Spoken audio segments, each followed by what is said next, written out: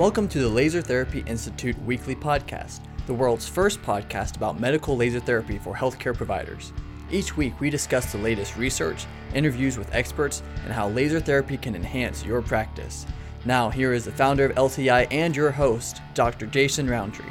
Hey, welcome back to the Laser Therapy Institute weekly podcast. My name is Dr. Jason Roundtree, and I'm very happy to have you here with me again this week. We are spending yet another week looking at the research, and today's especially going to be focused on a big factor that can be really a barrier to implementing excellent laser therapy in practice. And that really comes back to the many barriers that there are in performing effective light therapy in a clinical setting. Now, before I get entangled in this research study and this very, very important topic, just a reminder that here at Laser Therapy Institute, we can provide training and clinical support for light therapy practitioners, especially laser therapy practitioners who are utilizing Class 4 multi-wavelength devices in their practice. We also have a lot of other resources, many of which are available for free. You can go to our website, lasertherapyinstitute.org, browse around, see what you can find there. There's just a ton of great resources. Again, a lot of them are free, and they can get you started in the right direction with making sure that you're delivering effective clinical treatments.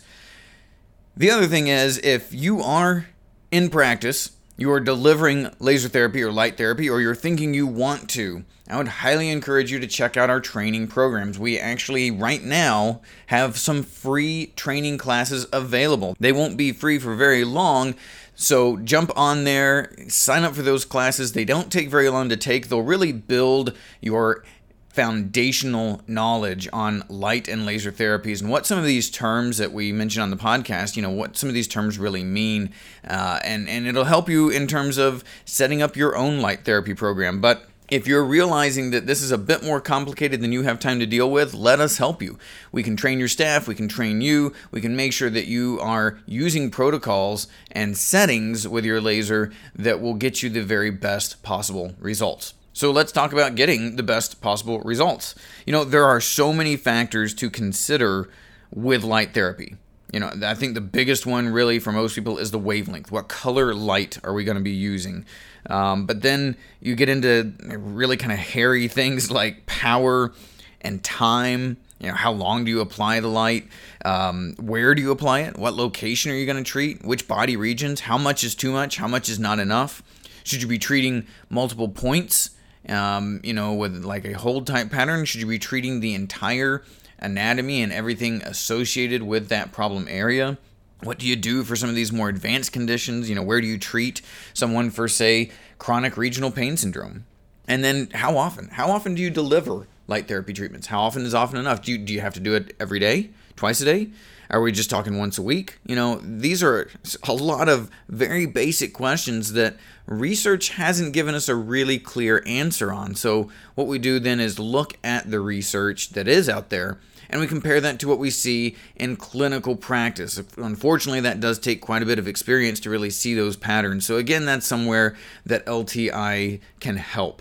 Once you've got those factors figured out, there are still a lot of barriers to delivering light to your target tissues. And let's just use the example of a rotator cuff tendon.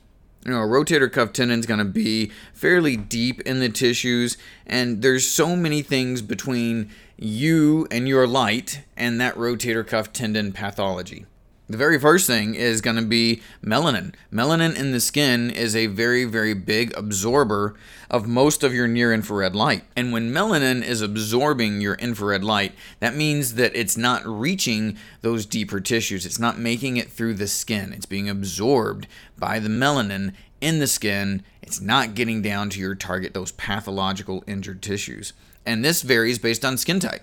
If you are, just silly, untanned white like me, just about translucent, a lot of light's going to go through, a very light-colored person.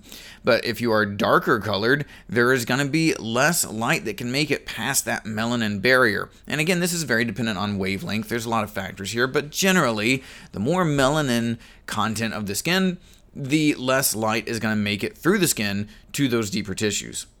Another barrier here is scattering within the tissue. So once you get light through that kind of layer of melanin into the deeper tissue, say the subcute and even into the muscle, you're still looking at scattering being a major factor within the tissues. Light does not travel on in a straight line, even from a laser. Once it gets into the tissues, you can have a very nicely collimated laser beam, coherent laser beam. As soon as it gets into those tissues, we are looking at major amounts of scattering, which means that the photons won't just keep going straight on down. They actually kind of end up going off to the side, bouncing around within the tissues, and that limits your depth of penetration as well. And if we're talking about penetration depth of the light, what target depth are we looking at? If you're working on a wound, this is much less of an issue. Yeah, you need to get laser into the wound bed and into the vasculature underneath that wound, but we're not looking at, like this rotator cuff tendon example. A rotator cuff tendon's, a couple centimeters at least down through the tissues. So a lot of barriers, so many factors, there's a lot going on there. If you've got a history with light therapy, you're already familiar with all these things. So let's talk more in depth about another factor here, and that is skin reflection. When it comes to skin reflection, we're not even talking about the amount of light that's absorbed by melanin. We're talking about straight up, not absorbed in the tissues at all, simply reflected back off the surface of the skin and then lost. Right? This is an amount of light that is not negligible.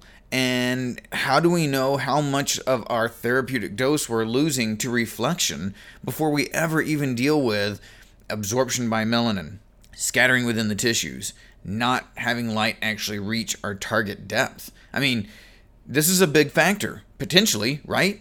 If you are applying light therapy, let's say you're using a visible red, right? 650 nanometers.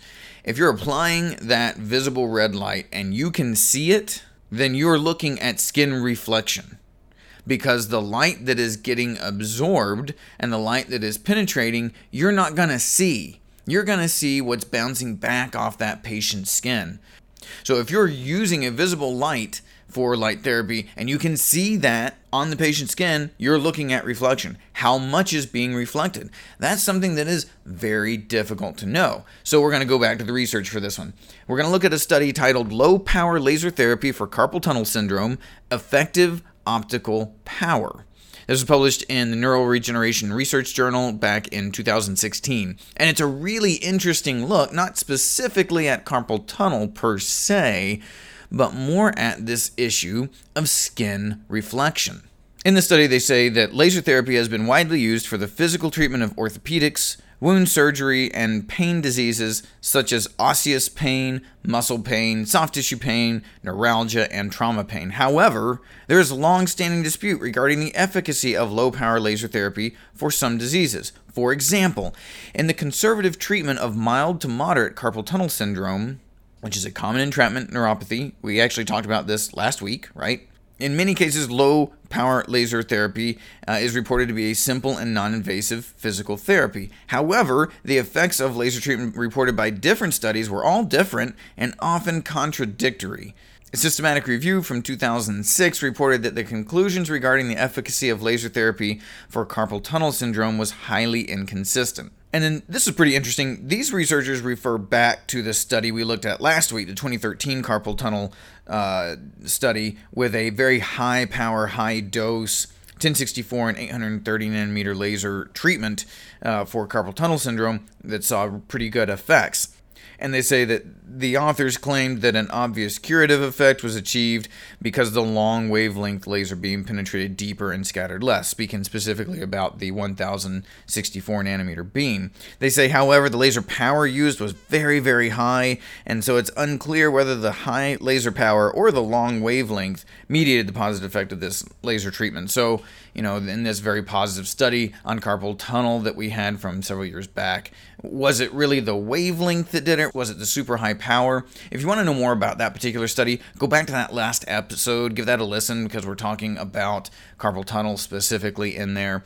The rest of this paper, though, really has much more to do with skin reflection than it does carpal tunnel. And what they say about that is that when a laser beam irradiates human skin, significant reflection and scattering occur, which leads to a lower effective laser power compared with that produced by the laser head, right? So you're not going to get the power that you're producing from your laser into the tissues. There's going to be loss through absorption and scattering and reflection. And then they say that also studies have shown that the laser reflection and scattering of human skin show significant individual differences. Therefore, we should be measuring the effective laser power for every patient receiving laser therapy to compare and evaluate the efficacy of laser therapy. And that makes sense, right? We should be looking at the reflection issue as potentially needing to change or alter our dose parameters so that we are accounting for how much laser we are losing